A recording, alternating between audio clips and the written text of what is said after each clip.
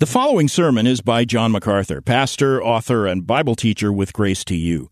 If you have never contacted Grace to You, we want to send you a free booklet by John called Found God's Peace. It will show you the power you have as a believer to defeat worry and to experience profound peace in every circumstance. Request your free booklet by writing to peace@gty.org. That's peace@gty.org. This offer is good in North America and Europe through December 2021. And now, unleashing God's truth one verse at a time, here's Grace to You Bible teacher John MacArthur. Hi, this is John MacArthur, and recently we've had a lot of questions from listeners about what I believe on the blood of Christ. And I thought it might be helpful to just put together some excerpts from sermons preached through the years that'll help you to understand where I stand. And to say in general, very simply, that I affirm everything the Scripture teaches about the blood of Christ seems very basic. You know me well enough to know that I believe the Bible from front to back, cover to cover. As one little boy said, from Genesis to Revolution. There's no point in the Bible that I don't accept totally, and I believe it literally in every part. For some strange reason, people have accused me of denying the blood of Christ, which is not so. I affirm that a literal Jesus Christ, who was man in every respect, 100% man, yet God incarnate, died on the cross, shed his literal blood as a sacrifice for sin. And I believe that. And I believe that it was that sacrificial death of Christ on the cross that atoned for the sins of man, and those who believe appropriate that atonement and receive eternal life through his death and resurrection. And that's historic Christian theology. But in recent months, I have noticed that there is an encroaching heresy on the blood. That there are people who say that the blood of Jesus was not human, it was divine. One pastor said to me he had the blood of God. I said, what is the blood of God? He said, divine blood. I said, God is a spirit. That was the blood of Christ. That was the blood of a man. He was 100% man. It's heretical to call the blood of Jesus Christ the blood of God. And it demonstrates a failure to understand what theologians have called the hypostatic union, that is the God-man union in Christ. There are others who say that there's something magical in the blood. There's something in the blood itself that washes sin away, when the Scripture teaches that it was the death of Christ that atoned for sin, and he shed his literal blood in sacrificial evidence of the pouring out of his life for sin. But there was nothing magic about that blood itself that could wash sin. And so this heresy has begun to develop strangely enough. But just so you know where I stand, I thought we'd share some excerpts from sermons preached over a long period of time. In fact, such a long time that you may notice that my voice changes as the years roll by. First of all, let's listen to a message I preached in August of 1969. It's subtitled, 5 Great Facts of Salvation, and the context is 1 Peter chapter 1. On the third point in my outline, I addressed the subject of Christ's blood.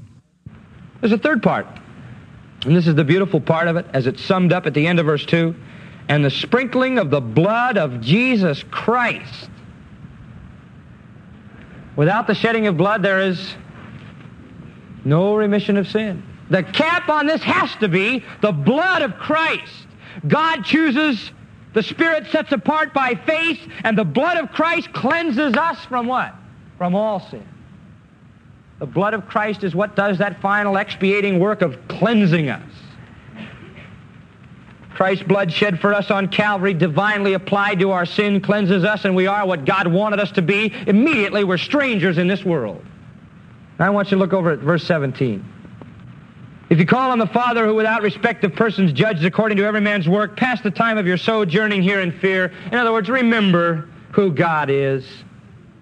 Now look at the next few verses. You want to know about your redemption? You want to know what the blood of Christ was like? For as much as you know that you were not redeemed with corruptible things, nothing as cheap and chintzy as silver and gold from your vain manner of life, received by tradition from your fathers, but with the precious blood of Christ as of a lamb without blemish and without spot. Now, you weren't redeemed with anything as worthless as silver and gold, but with the precious blood of Jesus Christ. And that's the magnification of the simple statement of verse 2, the sprinkling of the blood of Christ. You say, well, how can the blood of Christ who died 1,900 years ago have anything to do with me today? I'll be really honest with you. I don't have the faintest idea. All I know is God says that the blood of Jesus Christ cleanses us from all sin. And all I know is that when a man comes to Christ and says, Christ, come into my life and take away my sin, and when a man is willing to repent of his sin, by some divine miracle right out of heaven, God sprinkles him with the blood of Jesus Christ, and he is clean. It's a divine miracle that takes place within the life of a man. Somehow, the blood that was spilled on Calvary those many years ago atoned for sin that day and keeps on throughout history atoning for sin to every man who was willing to kneel at the foot of his cross, at the foot of Christ's cross, admit his sin, and allow the blood of Christ to cleanse him. And so Peter says, you're elect. In April of 1972, while teaching from chapter 4 of the book of Hebrews, I dealt with the subject again of Christ's blood. Our Lord's work on the cross was the fulfillment of the type in the Old Testament, when the high priest entered into the Holy of Holies to sprinkle blood on the mercy seat. The Old Testament priest on the Day of Atonement would take the blood, and he would go through 3 areas. He would go through the door into the outer court, through the door into the holy place, through the veil into the Holy of Holies. He passed through into the third place. And he only did it once on the Day of Atonement, and he sprinkled blood on the mercy seat. The record of that is indicated to us in Leviticus chapter 16, verses 2 to 19, and also later on in the chapter. It tells all about it. You can read it in detail. But let me tell you something interesting. Before the high priest could ever go in there, before he could ever go in to sprinkle the blood for the people, he had to do the whole thing for himself first, because he was a sinner too. He had to go through the whole rigmarole for himself, atone for his own sins by putting the blood there, then he could go back and take care of the people. And once he got in there, he had to do his job and get out of there. If he stayed there past the time of the Day of Atonement, he would die. For he was a sinner and he had no right in the presence of God. Except by the graciousness of God, once a year could he enter the Holy of Holies where the Shekinah glory of God dwelt. But Jesus, our great high priest, who passed not through the temple or through the tabernacle, but through the heavens, also went through 3 things. The Bible says that there is a third heaven, right? The first heaven is the atmospheric heaven. The Bible says the clouds of heaven, the birds of heaven. The second heaven is the stellar heaven. The Bible talks about the stars of heaven. And the third heaven is the abode of God. 2 Corinthians 12:2. 2 Corinthians 12:2 speaks of the third heaven where God is. And so Jesus Christ passed through heaven number 1, heaven number 2, and entered into heaven number 3. And God didn't tell him, look, you've got 24 hours to get this over with and get out. When he got there, what did he do? He sat down. It was done. It was accomplished. He made a perfect atonement for all sins for all time. And all other sacrifices before that were but pictures of that perfect sacrifice. The ascended, resurrected Christ carried himself past the 2 outer heavens into the abode of God. And when he got there, he sprinkled his blood on that divine, eternal, heavenly mercy seat. And you know what? God said, I am satisfied forever. In Hebrews 12, I love this, verse 24, and to Jesus, the mediator of the new covenant, and to the blood of sprinkling that speaketh better things than that of Abel. Jesus Christ sprinkled blood in a far better way than any man. Even the wonderful sacrifice of Abel, which pleased God. How much more was God pleased with what Jesus did? How much more was God satisfied? And I love 1 Peter 1:2, which says, elect according to the foreknowledge of God the Father, through sanctification of the Spirit, listen, unto obedience and sprinkling of the blood of Jesus Christ. Can't you imagine what a reunion it was in heaven when Jesus Christ had accomplished perfect atonement, entered into God's heaven, and God said, I am satisfied. And never another sacrifice ever needs to be made. Never. Remember the man a few weeks ago I told you about in the Philippines who crucifies himself every year to make atonement for his own sins? No, don't need to do that. God is satisfied. Jesus sat down. The work was done. And so Jesus Christ is our great high priest who accomplished a perfect priesthood. In the book of Hebrews, the perfections of our priest are exalted. Let me just show you what it says about him, about his priesthood. In 7:25, don't try to follow me, I'll just jump through some of these. 7:25 says, "Wherefore he is able also to save them to the uttermost that come unto God by him, seeing he ever liveth to make intercession for them. For such an high priest was fitting for us." Listen to our high priest, "who is holy, harmless, undefiled, separate from sinners, and made higher than the heavens." That's a great high priest. And then in 8:1, "Now of the things which we have spoken, this is the sum." Here's the key to the whole book. We have such an high priest. That's even in the Jewish vernacular.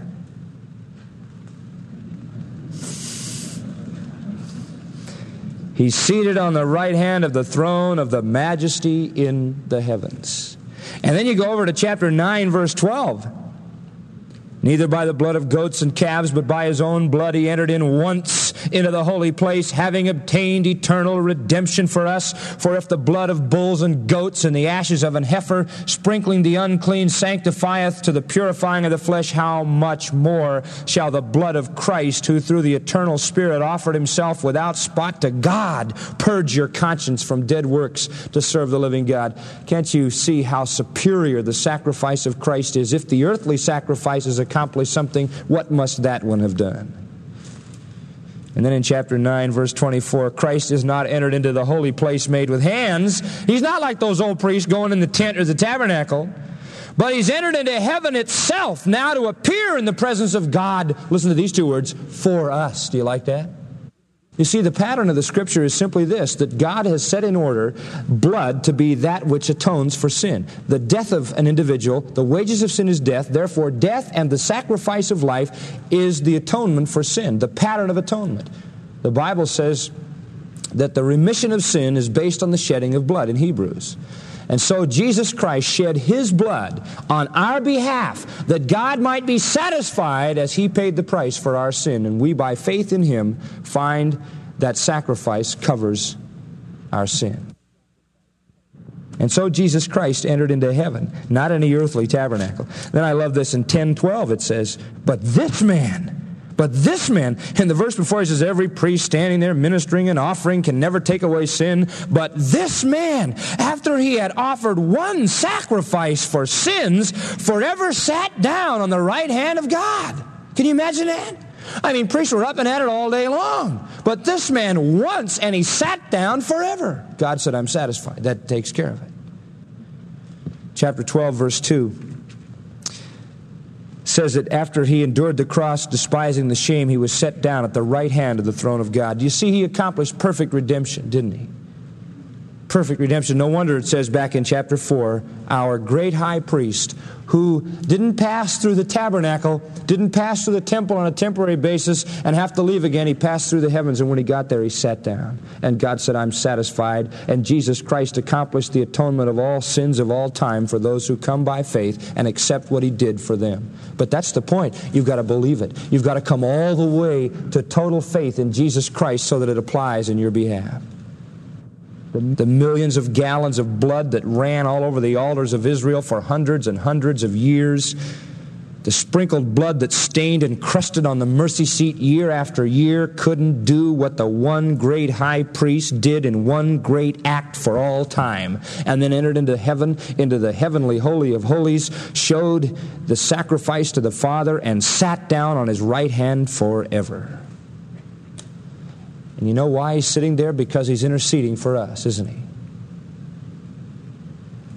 It wasn't like the old priest who had to come back out again and couldn't go back into God's presence for a year. Jesus stays there and he just keeps interceding for our behalf. You know, that's why there's never the possibility as a Christian. Later on in the book of Hebrews, in September of 1972, I talked about the ratification of the old covenant through the blood of animals and the ratification of the new covenant through Christ's death. Here's an excerpt from that message. And then he indicates, too, at the end of verse 19, that he sprinkled not only the book, but all the people. And in Exodus 24, it says he sprinkled the altar and the people. So he sprinkled the altar, the book, and the people. There was a bloody thing going on. I don't think we can really understand how bloody, how messy this whole economy really was. It was a messy, messy thing. And there was blood all over everywhere. And this was God, by sign and symbol, always showing the wages of sin is what? Death. Constantly.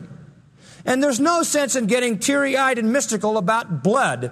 And we sing hymns, there's power in the blood, and etc. And we don't want to get preoccupied with blood. The only importance the blood of Jesus has is that it showed he died. There is no saving in that blood itself. We cannot say that the very blood of Jesus, his physical blood, is what atones for sin. It is his death that atones for sin. His bloodshed was an act of death. And so we do not want to become preoccupied with fantasizing about some mystical blood that's floating around somewhere. It is by his sacrificial offering of himself. It is by his death that we are redeemed. Bloodshed is only the picture of his death. And so always in the ratification of a covenant, blood was shed because in every covenant that God made with man, he knew there would be violation, right? Sin. And the sin could only be taken care of by death. Therefore, initially, God showed the importance of a sacrificial system by making that the initial ratification of a covenant. And so when Jesus died and shed his blood, this is no big thing. This is nothing for Israel to get all bent out of shape about. This ought to be good proof that God was instituting a new covenant which had to be ratified by blood. Now verse 20. Moses said, "This is the blood of the testament or the covenant which God hath enjoined unto you." And when he said that, he reminded them that God had laid it at their feet. Now notice the word enjoined. He doesn't say, "This is the blood of the covenant which you and God made together." This is the blood of the covenant which God laid on you and said you obey it. That's enjoined. It calls for obedience. It implies precepts, not promises. And the blood was the confirming sign.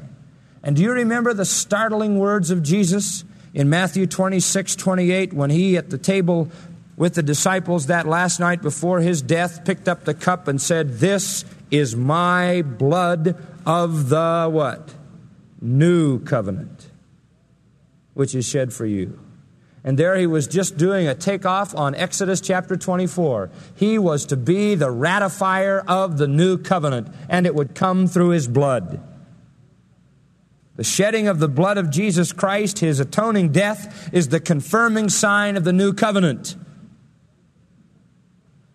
And so the blood was a token of both covenants, and the point of the writer is so well made. Why did Jesus have to die? Number one, he had a will to give, and he had to die to free his will. Number two, always forgiveness is based on blood. A covenant is ratified by blood, and Jesus brought a new covenant with forgiveness. Therefore, he had to die. Verse 21, he goes a step further. Moreover, he sprinkled with blood both the tabernacle and all the vessels of the ministry. Tabernacle wasn't even built till Exodus 40, but they were still sprinkling blood all over everywhere. From then on, every ceremony connected with the covenant was a bloody ceremony. Blood, blood, blood, blood, and more blood. The tabernacle, the vessels of the tabernacle, every bit of divine service was sprinkled with blood. It was all sprinkled with blood because God wanted men to know that every covenant he ever made with man was a covenant that had to bypass sin, and the only sin bypass there is death.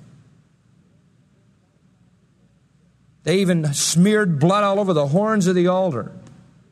Josephus tells us that Moses would spend 7 days purifying the priests and their vestments. He would also purify the tabernacle and all its vessels both with oil, and then Josephus says with the blood of rams and bulls. Blood everywhere in the Old Covenant. And then he wraps up this thought in verse 22. And almost all things are by the law purged with what?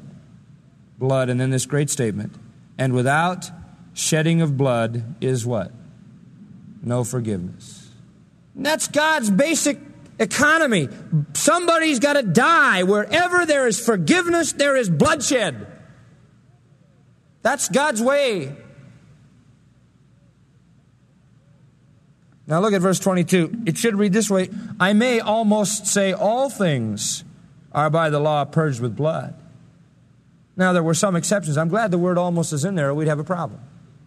Because in the Old Testament, for the super poor Israelites, who really couldn't get it together to purchase an animal and didn't have one available, they were allowed to bring 1/10 of an ephah of fine flour. And I suppose that would be somewhere around 4 pints or so. And they were to bring that as a sin offering if they were so poor that they couldn't even afford a couple of turtle doves or pigeons. They could bring that. But that's the only loophole in the whole bloody system. The exceptions were very rare. Without the shedding of blood, there wasn't any forgiveness. Back in Leviticus 17, listen to this. This far back, verse 11.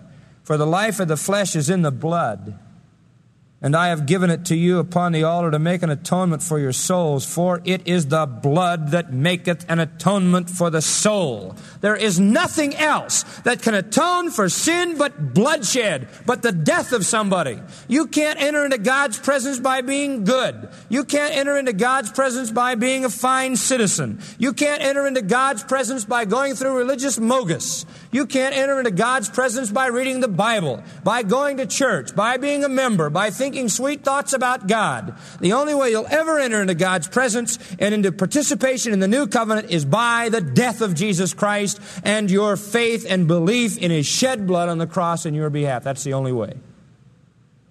That's the only access. God set the rules. The soul that sins, it shall die. 2 months later, in November of 1972, I talked more about the sealing of the new covenant in Christ's blood. The context of that message was Hebrews 10, verses 32 to 39.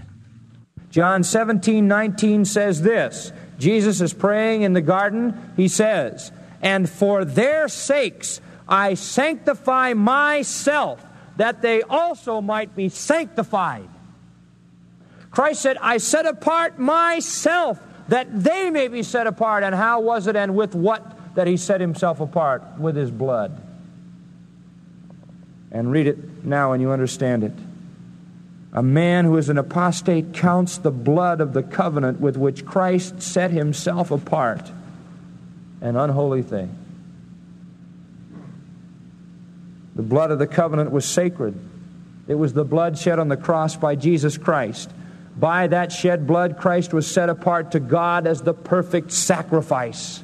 You remember He entered into the Holy of Holies, and there, having borne the perfect sacrifice, shedding His blood, He then entered into the Holy of Holies, even as the priest did, and sprinkled the blood on the mercy seat. Christ bearing His blood, as it were, and finalizing that great sacrifice and establishing the new covenant. So it was the covenant sealed in blood, and these are men who count that blood set apart to seal the covenant as an unholy thing. What are they saying then? They're rejecting the covenant.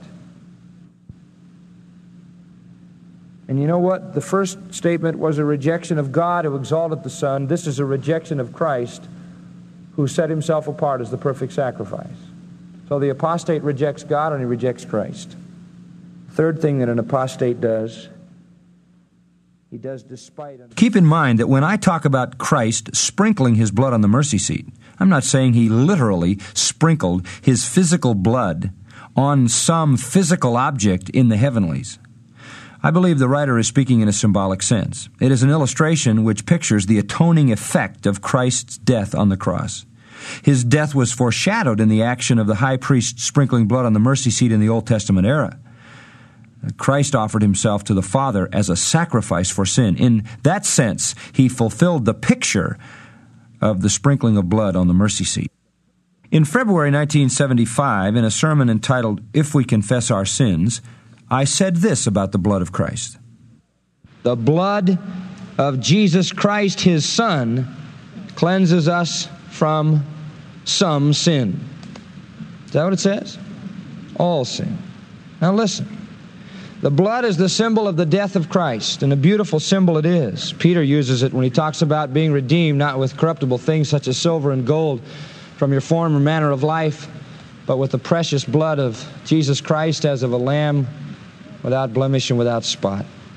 The blood is the symbol of his death, and that death was completely efficacious for us. That is, it was on our behalf. And his blood shed at one time is a constant provision for our cleansing. Revelation 1:5, I think, gives us a beautiful thought. It says, Jesus Christ is the faithful witness, the first begotten of the dead, the prince of the kings of the earth, unto him that loved us and washed us from our sins in his own blood. When Jesus paid the price for sin by shedding his blood, that blood became like a cleansing agent and washed our sins away. It isn't that the blood itself had some quality. It is that the giving of his life paid the penalty for sin. And the giving of his life was symbolized in the shedding of his blood. Now watch this. The blood of Christ cleanses us from how much sin? All sin. Do you see any condition there at all? Yeah, there's only one condition. You can be cleansed if you walk where? In the light. Now, walking in the light, beloved, is simply being a Christian. If you are a Christian, then, you have absolute and total, complete, continuous cleansing of all sin. Did you get that? That's what it's saying.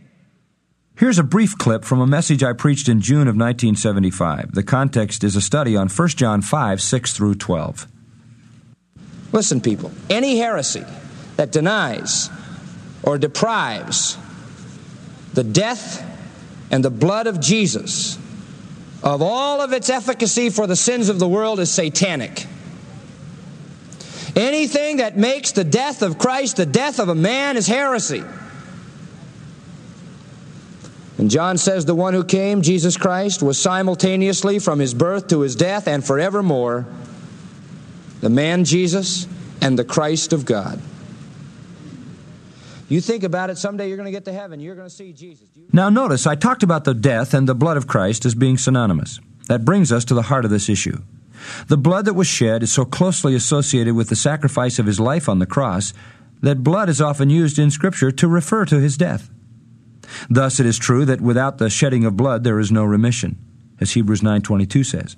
But shedding of blood means much more than simply bleeding. Bleeding and dying are two different things. But bleeding and dying are not two separate elements of Christ's sacrifice, both of which accomplish salvation. His sacrifice for sin was one act that involved both his dying and his pouring out of his blood. Sacrificial death was the essential element, and references to blood are symbolic references to the death he died.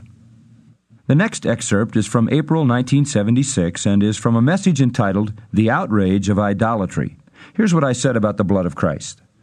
Now, I want you to notice that we are communing with the blood of Christ. Now, I want to make a point here that we could spend a lot of time on, but we're not going to, just to make a couple of statements. There is an English word that you ought to have in your vocabulary because you may find need to use it, or at least to understand it. It is the word metonym.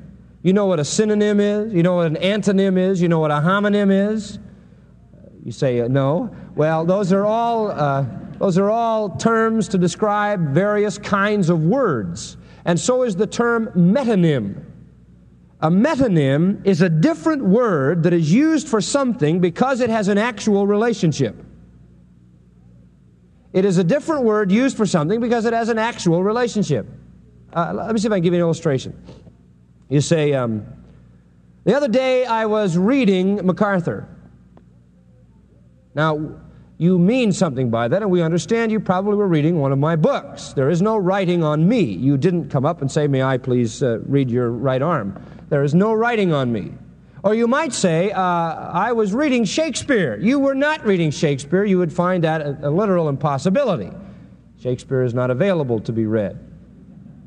You meant you were reading his writings. That's a metonym, a word substituting for another word because of an actual relationship. Now watch. The term the blood of Christ is a metonym that is substituted for another term, death. It is the blood of Christ that simply is a metonym for the death of Christ. But it is used because the Hebrews used such a metonym to speak of violent death. Whenever you talk about the blood of somebody being poured out, to the Hebrew that meant violent death.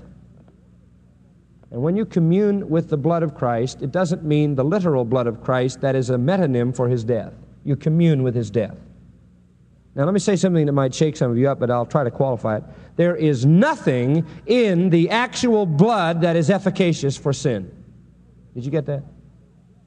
The Bible does not teach that the blood of Christ itself has any efficacy for taking away sin. Not at all. The actual blood of Christ isn't the issue. The issue is that His poured out blood was symbolic of His violent death. The death was the thing that paid the price, right? The wages of sin is what?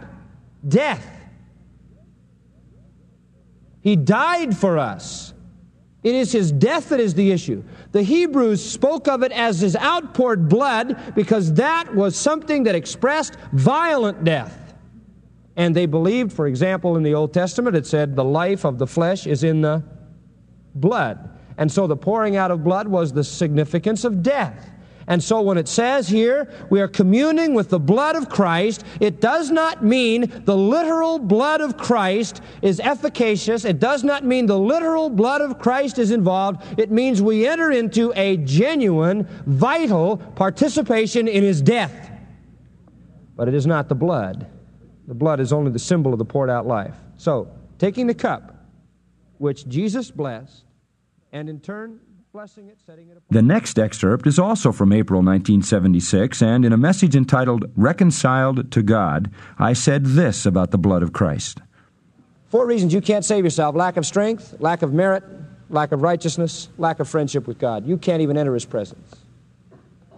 Now, if you're going to be reconciled, you have to go to verse 10. When we were enemies, we were reconciled to God. It was by the death of His Son. Now, folks, that leads us to point 2 in the outline. The means of reconciliation. This is really rich. The means. Verse 20 again, Colossians 1. Here's the means. Hang on, here we come. And having made peace, listen now, through the blood of His cross. How did Christ take God and man who were enemies and make peace? He made peace between God and man through the blood of His cross. Now go down to verse 22. It says it another way. In the body of His flesh through death. Stop there. 2 phrases. 2 phrases. Number 1, the blood of His cross. Number 2, the body of His flesh through death. These 2 phrases show how God dealt with sin. First of all, through the blood of His cross. Blood is the metaphor for sacrifice. It is His death for sin that saves us. And Peter even says we were redeemed with precious blood. But what he is saying there is in a metaphorical sense. The blood is the symbol of the sacrifice of Christ.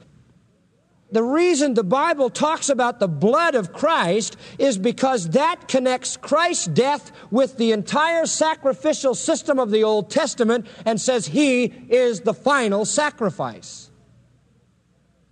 You see, He died a violent death, and blood speaks of violent death as a Hebrew metaphor. But even more than that, it speaks of the death of a sacrifice. The blood was put on the doorpost and the lintel. The blood was sprinkled. But it was the death that was the atonement. The blood was a symbol of the violence of it. And all of those sacrifices were saying, when the final sacrifice comes, He will die a violent death. And it wasn't the violent death like an animal where He bled to death. An animal just bled to death. Jesus did not bleed to death. But it was the violent death of sin-bearing. That's important. In Hebrews 13:11, the bodies of those beasts whose blood is brought into the sanctuary by the high priest for sin are burned outside the camp. Wherefore Jesus also, that He might sanctify the people with His own blood, suffered outside the gate. And here it shows the violence of His death and the sacrificial comparison. As the sacrifices were shedding blood, so shall Christ come and shed blood. Not that the shed blood is the literal saving thing, but that it connects His death with the Old Testament sacrifices. Now, all Old Testament sin offerings were bloodshed. That's how the killing was done, violently. And the animals were pictures of the coming final sacrifice of Christ, who would die a violent death for sin. That was God's plan. Sin was to be paid for by death. The price of ransom was to be blood, sacrificial death. And the reason, and I just want to make it clear, the reason it speaks so often in the New Testament of Christ's blood being shed is not telling us that Jesus bled to death. He did not bleed to death. You know how he died? He willed himself dead. Don't ever forget that. He said, no man takes my life from me. I what? I lay it down by myself. And listen to me. When that soldier came over and pierced the side of Jesus, what came out? Blood and water. Their blood was still in his body long after he was dead. He did not bleed to death. And the point that I think the Bible is making there is Jesus was never bled to death as a victim. He died because he willed himself dead. Father, what? Into thy hands I commend my spirit. He died as the fulfillment of the Old Testament sacrifice, and that's why it talks about his blood. And please, I'm not on the first leg of liberalism. I'm not denying the precious blood of Christ. And I mean that seriously. I know that whenever you talk about something, you're talking about something that's very sentimental to us. I just want you to understand what it means. His blood saves us only in the sense that his death was the sacrificial death of the final lamb. And you want to know something? He never lost his blood, the majority of it. Apparently only some of it came out of those wounds, and those would have sealed up pretty fast with nails there. The majority of his blood remained in his body at least a half an hour and maybe longer after his death, and it was his death that was the issue. As I say, the blood only connecting it with Old Testament sacrifice. And so when we come down to verse 22, we read this: in the body of his flesh through death. And this is an exact statement. His death as a man, his death incarnate in human flesh, is the thing that reconciled us to God. For what the law could not do, in that it was weak through the flesh, God sending his own Son. In January 1978, I talked about the price Christ paid to redeem us in a message titled Redemption Through His Blood. So we see the Redeemer and the redeemed. And thirdly, the redemptive price. That's in verse 7, the redemptive price. It says, in whom we have redemption through what? His blood. That was the price. How did it happen? What was the price to buy us out of the slave market of sin? What was the price to take us back and set us free? How was that bondage broken? How was that price paid? Well, it's very clear. The wages of sin is death. The price was death. Somebody had to die. And Jesus did. In whom we have redemption through his blood, Christ's blood, Jesus' blood. And let me say this to you again. This is simply a metonym for his death.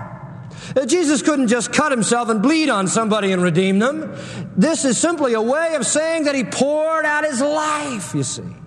Speaking of a sacrificial, substitutionary, violent death for sin. It's just a way of saying it. The point is a life poured out. It implies substitution. The New Testament says, for example, he gave his blood. The New Testament also says he gave his soul. The New Testament says he gave his life, and the New Testament says he gave himself. It all means the very same thing. He died for us. He was a substitute on the cross for us. We should be there. We should have been there. We should die. We should pay the price. We should be able to do that on our own. That's what it would be. That's what would be pure justice. But God's justice is mingled with his mercy. So God provided a substitute. And the substitute was Jesus. And his blood and his death actually, now get it, actually made redemption.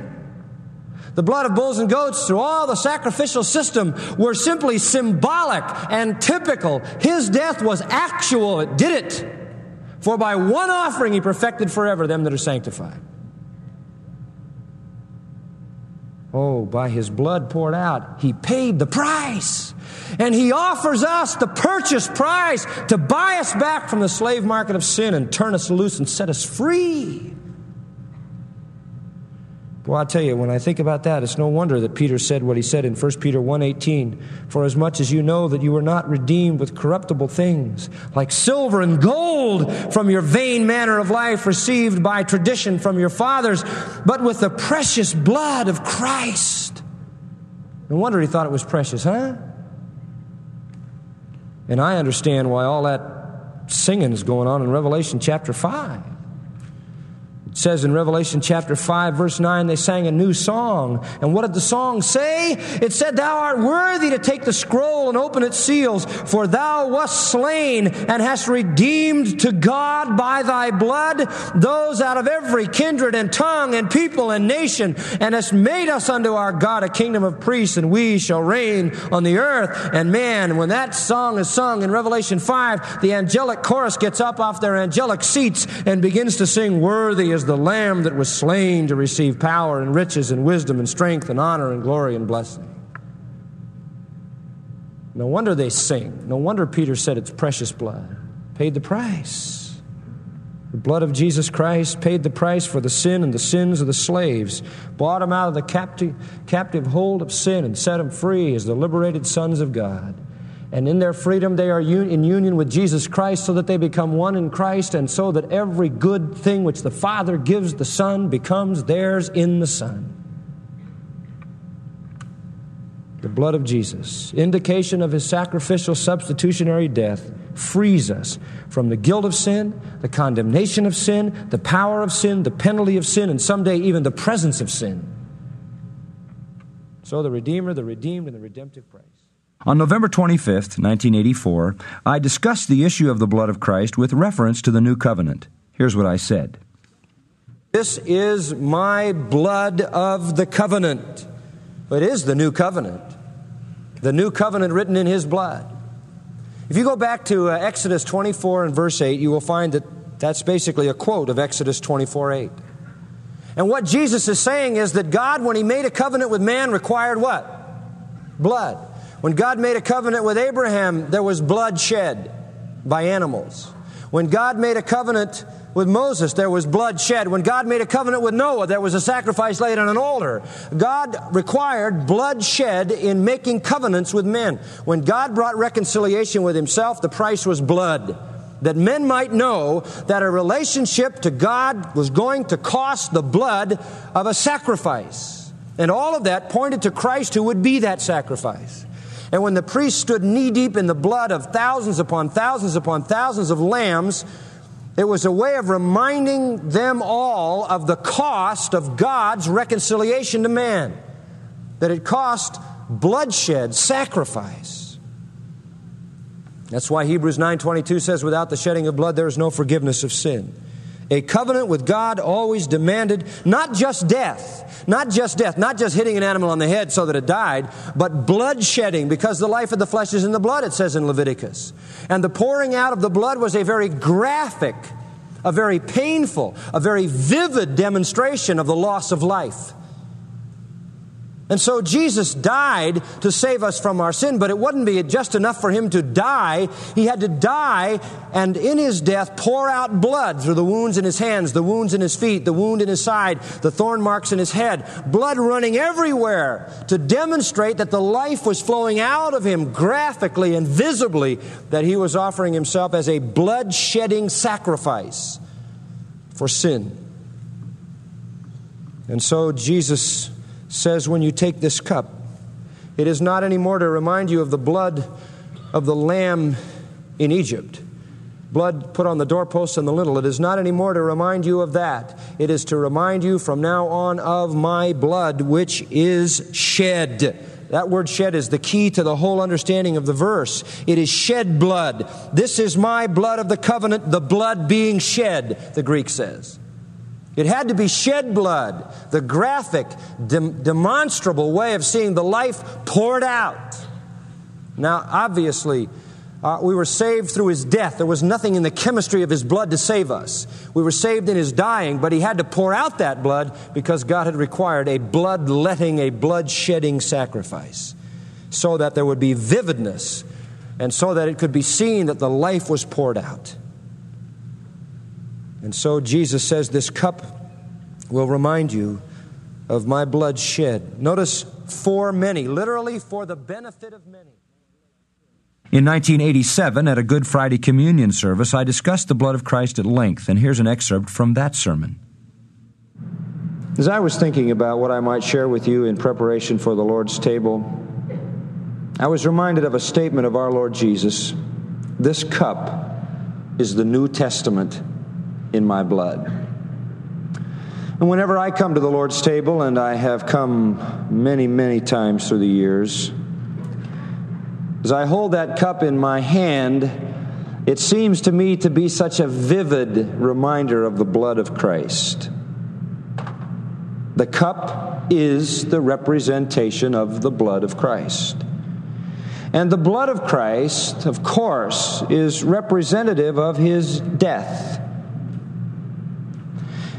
I discovered in the New Testament that reference is made to the blood of Christ nearly 3 times as often as reference is made to the cross of Christ, and 5 times more often than reference to the death of Christ.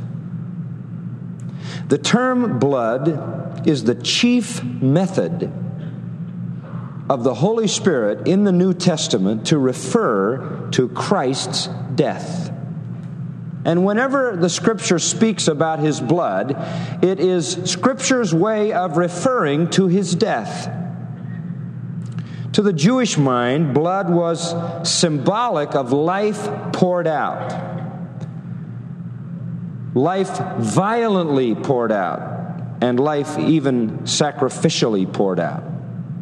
Even the writer of Hebrews talks about the blood of bulls and goats, and has in mind, in the term blood, their violent and sacrificial death. The blood of Christ, I believe, is used most commonly because it was a Jewish expression for violent death, and because it is a much more vivid expression for death than just the word death. Because it speaks of violence. A person could die without bloodshed, but when blood is shed, it speaks of violence. And more than that, it speaks of sacrifice. And so when the New Testament speaks of the death of Christ or the cross of Christ, it most commonly wants to use the term the blood of Christ, because that embodies not just a death, but a violent death, not just a violent death, but a sacrificial death.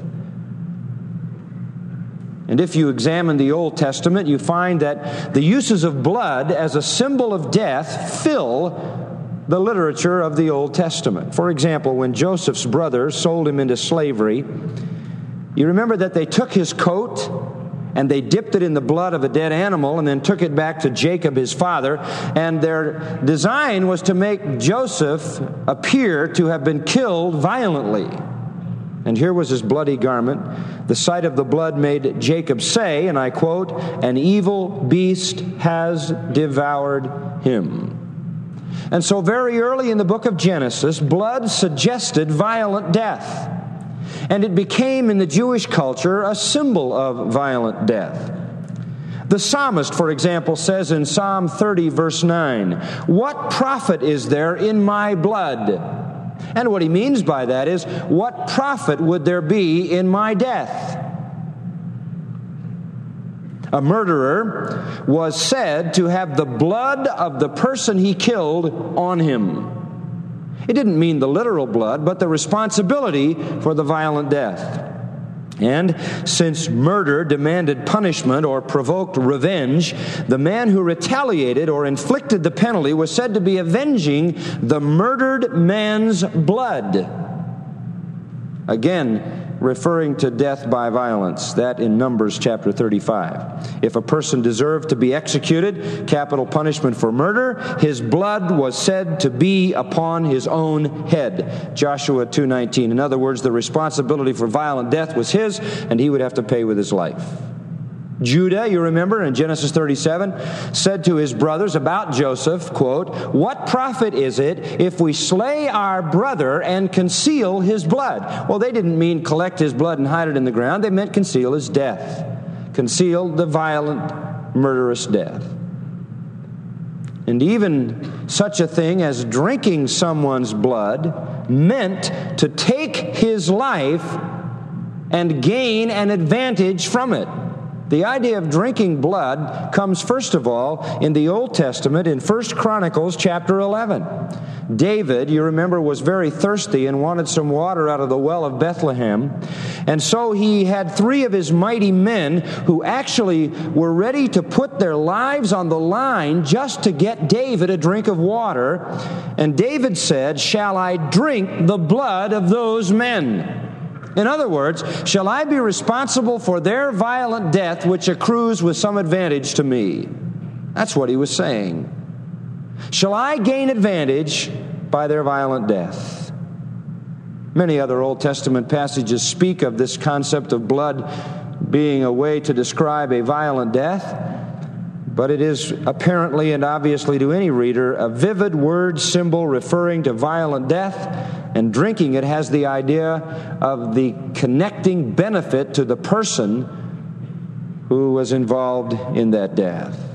Now you come into the New Testament and take the thought a bit further.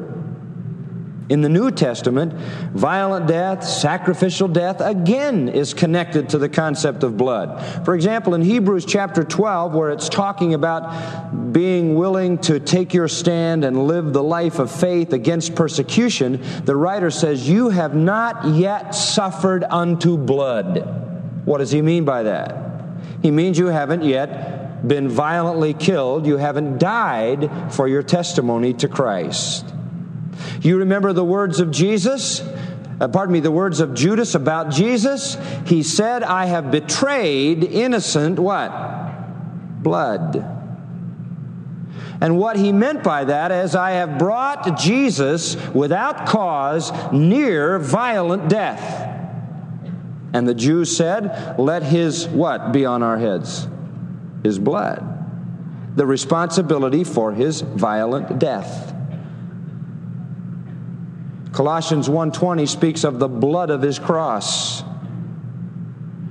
Revelation speaks of guilt for the blood of the martyrs and the blood of the prophets and the blood of the saints. And what it always means is their violent death.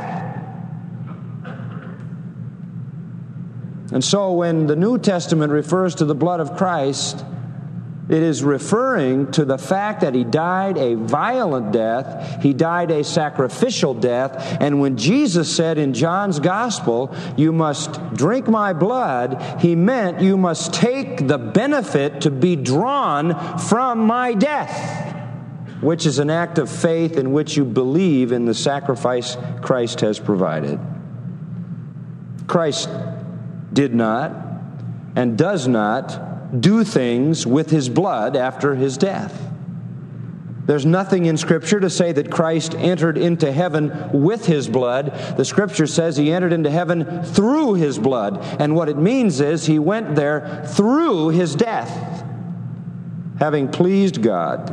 And by means of and because of his death as man, he was accepted by God as the perfect sacrifice. He does not, nor ever has he, sprinkled blood on some heavenly mercy seat. He is the hilasterion. He is the mercy seat, himself blood-stained by reason of his sacrificial death on the cross. Now, the sum of what I've said to you is to say this, that the blood of Christ is a symbolic way of referring to his violent sacrificial death.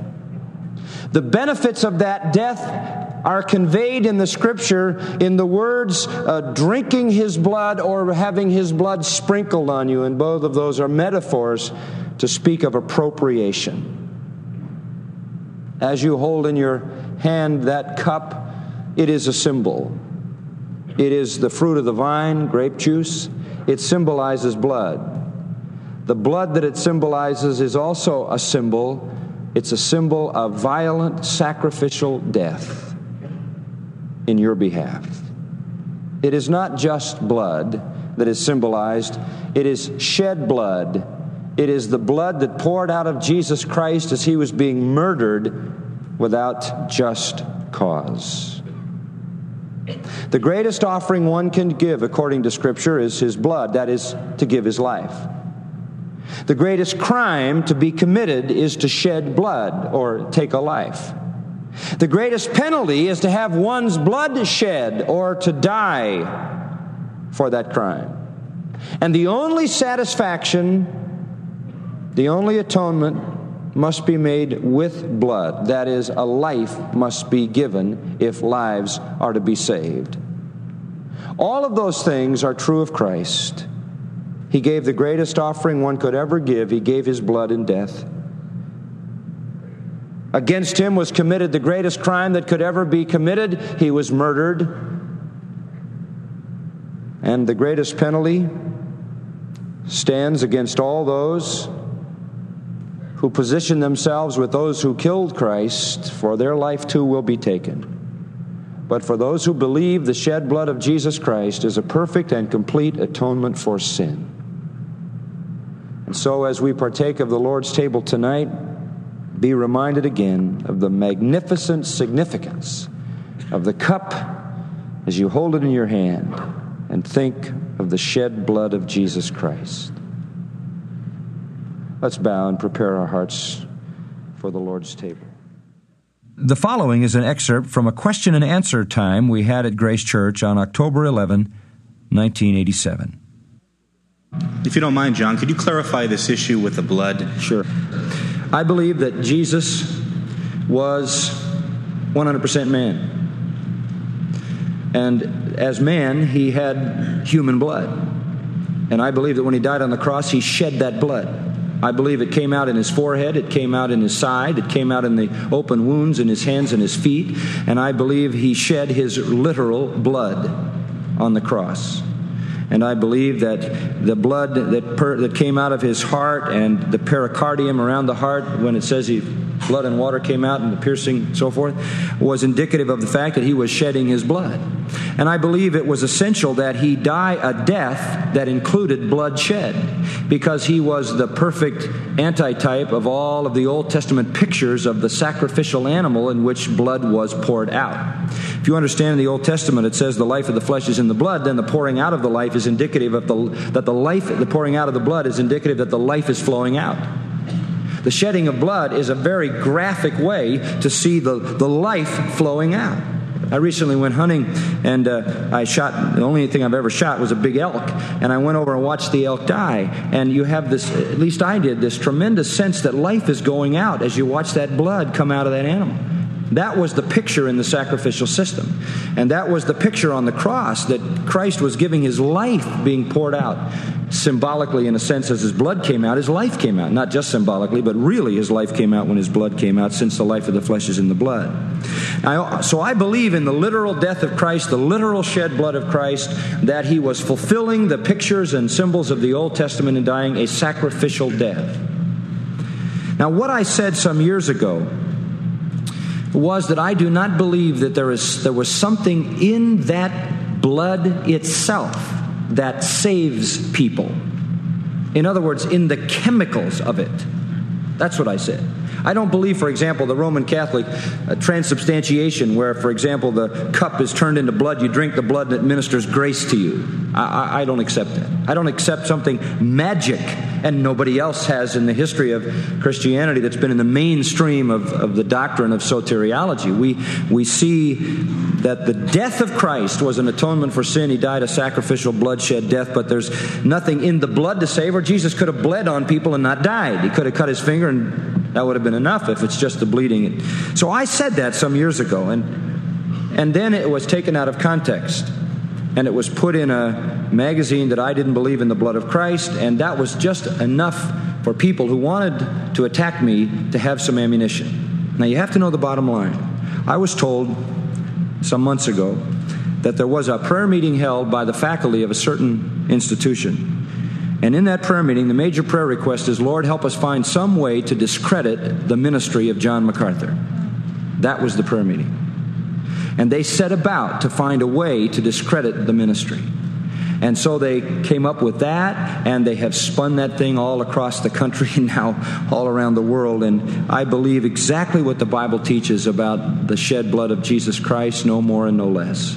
But I believe we are saved through the sacrificial death of Christ for our sins as our substitute, a death in which He shed His blood. And every time I celebrate the Lord's table and take the cup of communion, I praise God for the shed blood of Jesus Christ. I don't waver on that one bit. But again, you have to understand, this is a conspiracy, folks. From beginning to end, this is a conspiracy of people who want to discredit this ministry for whatever reasons, I'm not sure. But that's what's behind it. All right, thank you. Okay? Thank you for asking. Hi, Yes. John. My name's Elaine Laudate. Well, I hope all those excerpts from my past sermons have provided clarification where I stand on this issue is where the Bible stands. In summary, I believe that to speak of Christ's blood as it was shed on the cross is the same as referring to His death. They aren't two separate elements, as some people are trying to teach. The Bible just does not teach that. If they were, we'd be saying Christ's physical blood had some mystical saving quality to it that had to be added to His death, thus saying His death was insufficient and His blood was insufficient. Sacrificial death of Christ was and always will be that which atones for sin. You've been listening to John MacArthur, Bible teacher with Grace to You. For free access to all of John's lessons and a listing of study Bibles and books available for sale, visit Grace to You's website at gty.org. John MacArthur and Grace to You reserve all copyright protection under applicable law. Our copyright policy is available at gty.org, and it includes instructions for and limitations on duplicating this digital file.